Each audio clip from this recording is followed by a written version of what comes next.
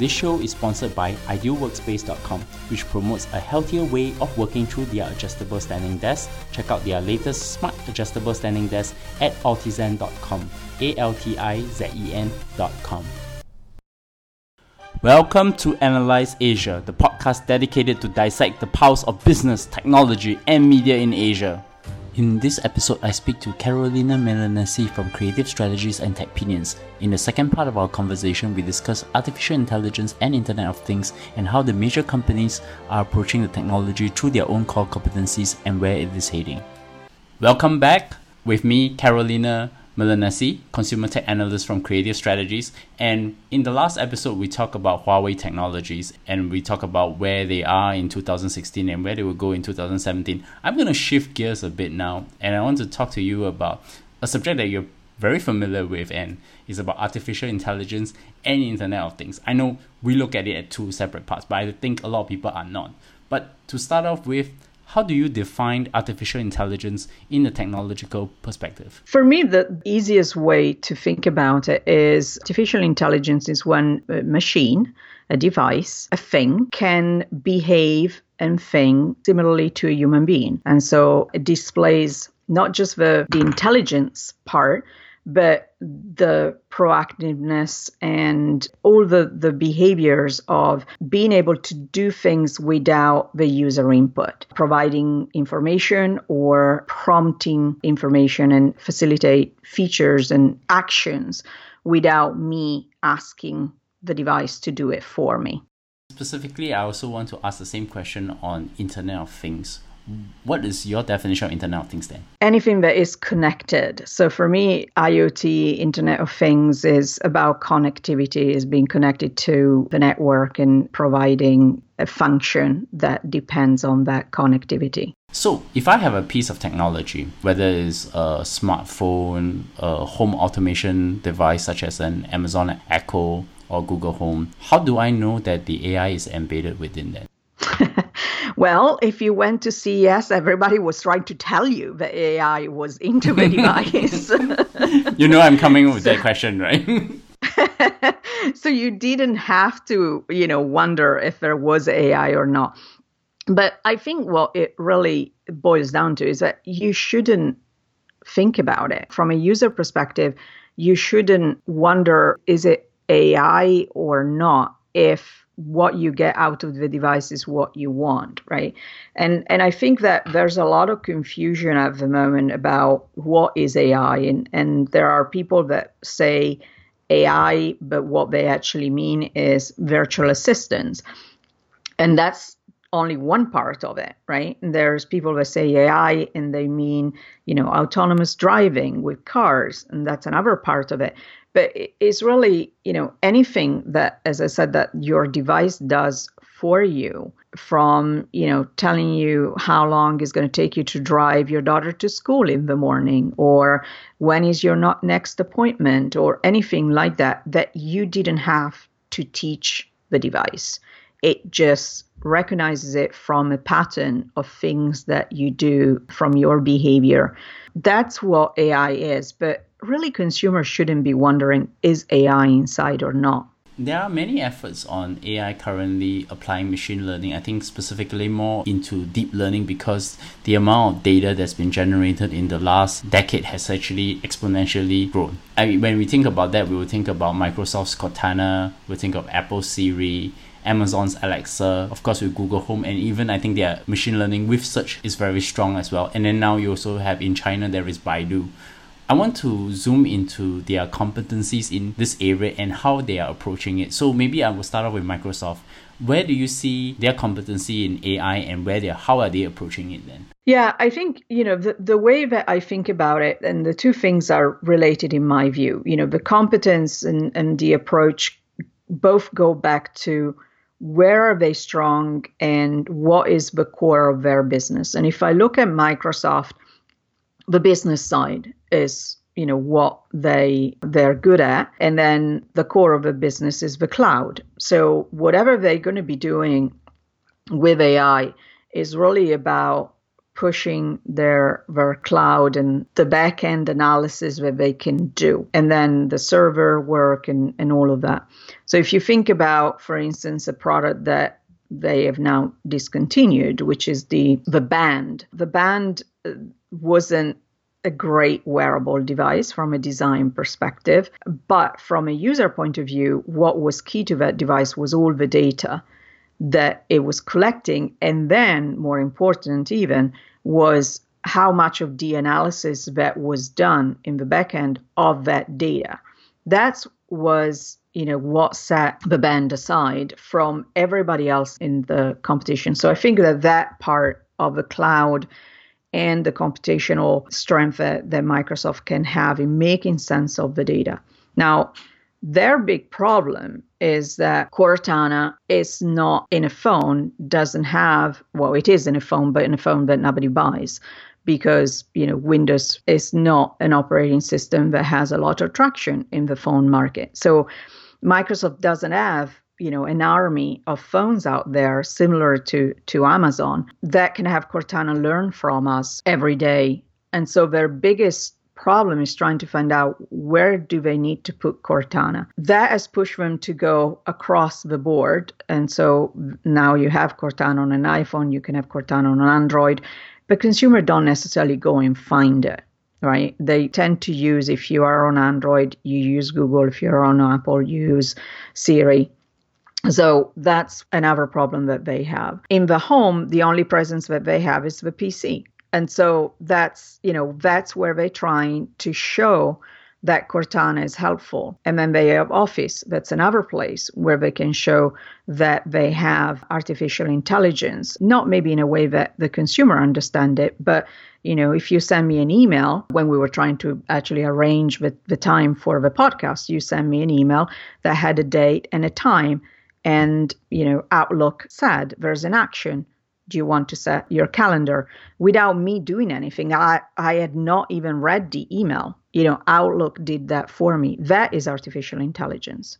So I think the core is taking it from that Office strength, and then they need to work out how they're going to get Cortana more out there. I thought I should just add something interesting here. In my corporate day job, we're actually using Microsoft Dynamics.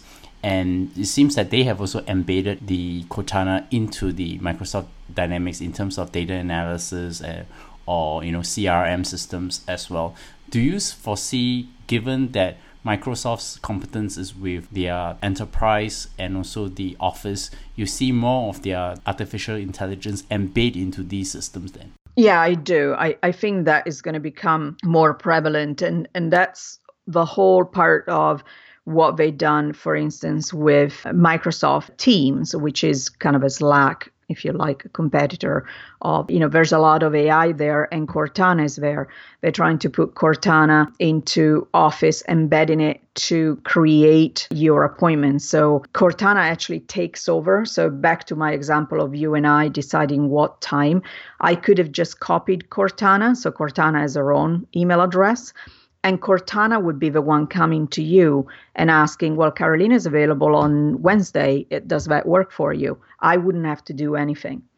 So you'll see more of that. And I think the other part to alleviate, the fact that Cortana is not so prevalent in the phone business and leverage the strength that they have on the business side has been the whole conversation as a platform. So, Microsoft has been really bullish on bots and enabling bots to then talk to Cortana. So in a way, they are almost, bypassing the limitation of Cortana not being so used by consumer by having consumer talk to bots and then have the bots talk to Cortana without me even knowing. And so that, is helping gather the data, because that's, as you said at the beginning, this is where we are, right? We are still very much at the gathering of all the data and building that all the information that we'll need in the future to live this artificial intelligent life. Then what about Apple? I mean, their conduit is through the iPhone, Apple TV. So how's Siri in terms of competence and also how they're approaching it work then? Yeah, Apple is an interesting one because I think it's probably the vendor that shows best how people look at Siri. That's where they stop when they think about artificial intelligence and Apple, and they don't look at other parts of the device that are enabled by artificial intelligence, maps being one, calendar being another. But Apple also started so early in the market with the whole digital assistant. And they're getting a lot of pushback at the moment because of two things. One, because Siri doesn't seem to be that smart to a lot of people. The second one, because there's a lot of people out there that in their analysis think that because Apple has such a strong privacy stand, Siri will never know as much as Google Assistant will know because Apple is keeping everything wrapped up and they're so privacy conscious. And I think that both are not quite true. One, if you have been using Siri since the very beginning, Siri has come a long way. Is it as smart as we would want a digital assistant to be? No. I think that the biggest problem that Siri has is that it's very screen dependent. So because it started with a phone, voice recognition has improved. Apple has been able to train now Siri so that it only responds to me when I say, hey, Siri, not to somebody else who says, hey, Siri, which is very important. But a lot of when you ask questions that are not just simple questions, the only way the Siri responds to you is by pulling up a search result, and you need to go back to your phone, which kind of defeats the purpose of a voice first kind of interaction.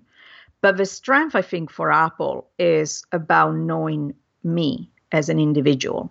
So I think that if you look at, for instance, the combination of AirPods and iPhone or AirPods and Apple Watch, I was describing as, in movies when you have like a famous person that has the secretary next to them at a dinner party, right? And they say, oh, this is Bernard. He does Analyze Asia. You met him in 2016, just before the person walks up to you and say, oh, hi, Bernard, I listen to your podcast every week.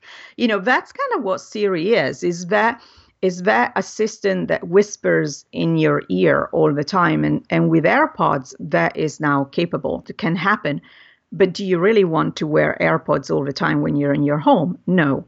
And I think Apple TV, although is growing, has still a very small base. Even in the US, where it is the most popular market, you're still talking at a smaller base than Amazon Echo. So, that's the big question is, does Apple need to create more of a home personal assistant versus Siri being my own personal assistant? And that's what Amazon did. And that comes to Amazon. I mean, Amazon have the Echo through Alexa.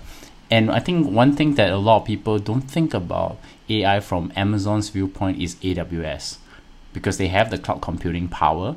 I think they have done a lot in that space. How do you see their competency and how they are approaching it then? I think you're spot on that AWS is the core. And, going back to what I said at the beginning, look at where the business for these vendors is. For Microsoft is the cloud. For Apple is the devices, and that's what they care about the business. For Amazon, there are two. One is obviously the retail side, and the other one is AWS. And with that, we've gone from Echo and everybody thinking that all Amazon wanted to do was just to sell you a device that was voice first, and then you were going to buy more stuff from Amazon, to actually come up with a platform that enables other devices and other vendors, all vendors that will then be more embedded with Amazon from an AWS perspective. And they're creating, I actually wrote a piece this morning for TechPinions talking about this platform that Amazon is creating, giving the opportunity and to partners to have an alternative to Google. For all the vendors that want to come up with a device that not only speaks to Alexa, but now has Alexa inside, that's an option. Talking about Huawei earlier, their phone coming to the US will have Alexa inside. And this is a vendor that is in the Android ecosystem. They could have done Google Assistant instead, but they're going with Alexa. We will take an advertisement break for the moment. Innovation and value generation remained at the forefront of the 4th edition of the IoT Asia Conference, which returns on the 29th to 30th of March at the Singapore Expo exhibition halls. Join the 3-track conference to learn about the latest developments and initiatives from top leaders and leading lights in the field. Use the code IOT7AASIA to get a 10% discount off the conference rates except academic. Coming back. So that comes to Google then, which I think is probably very advanced with artificial intelligence and mainly through their search engine. And I guess now with Google Home and also through Android to a certain extent. Where do you see Google then? Well, Google has a lot of data, right? That's their big strength. They're very good at, for instance, being Italian. I can speak to my Google Home in Italian and ask him to translate. And the translation is spot on, is really good. They even have a voice that has, an Italian speaker. So those are the kind of things that they do, but they are coming from the search side. So what has been fascinating for me, having, both Alexa and Google Home, is to see the strength of both. And I always go to Google Home when I have a proper search question. So if it's something that I would actually go into, Google browser and find my answer, versus I go to Alexa for tasks. And that's how I just naturally, not thinking about it, how I find myself gravitating. The problem, I think, comes to the fact that when it's voice first, search is different. And I think that's the part where, Google still has to put a lot of work. There was a big outcry at the very beginning of Google Home because somebody asked Google Home, "Hey, Google, are women all evil?" And Google Home came back and said, yes. And now we can debate if that's true or not. But what was interesting was that actually the reason why that was the answer was that it was the top result of the search. So if you actually went and did a search on a browser, that's what you would get. That was the first answer. But when I have it on a screen, I can go through different ones and I choose the one that for me is the best answer, right? Or is closer to the question I asked. But when you don't have that option and you only have the device choosing the option for you, that becomes more difficult. And I think that's where there's a lot of effort that needs to go in. And then there's the whole part of, from a consumer perspective, the awareness of how much Google knows about you and how they use their data. And so the privacy part, as much as could be a limitation for Apple, are consumers prepared to share as much as they are with Google? I thought one more thing that's interesting about Google is the self-driving cars side. I mean, they also have the artificial intelligence to understand cars too. So would they be sort of in the prime position for the competencies of AI into car and approach it through the cars then? Well, I think, there are a lot of vendors out there that are into AI and cars in different ways. I think that we tend to get excited because Google actually has cars, physical cars, but it doesn't mean that everybody that wants to be into cars has to have a car. There are different ways of going about this. And I think that there are vendors, if you look at Samsung, for instance, and their acquisition lately of not just Viv, from an assistant perspective, but then the acquisition that they did with Harman Kardon, that is an important step into the car business, but they want to be inside the car, not necessarily build the car. Then I wanted to ask you about a Chinese company called Baidu, Yes. which is the Google of China. And Yeah. I think they have very good AI capabilities as well. Where are their competencies and how are they approaching it as well? Yeah, I'm not as familiar with them as I am with the other vendors, but I know that they have done a lot in AI. They have their own research facilities. They are very aggressive on the whole self-driving car part. I would say I'll go back to, what I was saying earlier about the biggest limitations, if you like, that Chinese grown companies have is that international part. And, especially if you're trying to go in other markets, like the US being the other large market, that is not as going to Europe is hard, right? Because Europe itself is big, but then you have all the different countries. And so it means that from a language perspective, regulation perspective. So America is where you look at, especially with the current very negative rhetoric from a political agenda that is going on here in America. I wonder how more difficult it's going to be for companies that are trying to come to the US, especially when you're talking about critical stuff like artificial intelligence. Actually, I thought I just have to add, I've interviewed Andrew Ng from Baidu Research. He's the head of Baidu Research, and he actually did a lot of work in deep learning. He's a kind of authority in deep learning, and he was also formerly worked for Google X as well. Yes. Earlier. So I think he's being part of the AI effort. I think we've also recently Qi Lu, which is the former Microsoft guy in services, have now moved to Baidu as the COO. He is also a strong tech guy, so maybe there may be things that they're interested in. And also Baidu's research is actually inside the US, and only some parts of it is in China. But coming back to the CES, because I know after the CES you wrote an article about artificial intelligence has taken over the acronym of where the Internet of Things have occupied. How do you come to that conclusion? I mean, Ben mentioned in the last episode, so I thought it would be great to just ask you here. Yeah, it was interesting kind of walking around CES to have, if I go back a couple of years, everything was about the devices being connected. That's what IoT was about, right? So everybody was talking about IoT and, my device is connected. And this year it was about, forget about connectivity. That doesn't matter anymore. My device is smart. And everybody was really talking about artificial intelligence in a very loose way. Right? They were very generous in what they were considering artificial intelligence, but that was the core. And I was thinking that from an industry perspective, IoT was never sexy with the consumer, right? It is not like something that your normal consumer out there would necessarily know and talk about. But from an industry perspective, we've been talking about IoT for so many years now that maybe there was a little bit of fatigue. The industry, especially the marketeers, wanting to move on and make it sound like it was new and fresh. And so we got to AI. But, in the article that you mentioned, I was warning vendors to not doing AI washing, to talk about AI so much for things that are not actually AI, that it would do two things. One, diminish what they actually doing with their devices today. And then the other one, to have consumer not think that actually what they're doing is that smart, and so dismiss AI by the time we actually have it. What is interesting is artificial intelligence and Internet of Things are both technologies that are usually embedded within devices or in spaces that actually enable connectivity, communication, and interaction.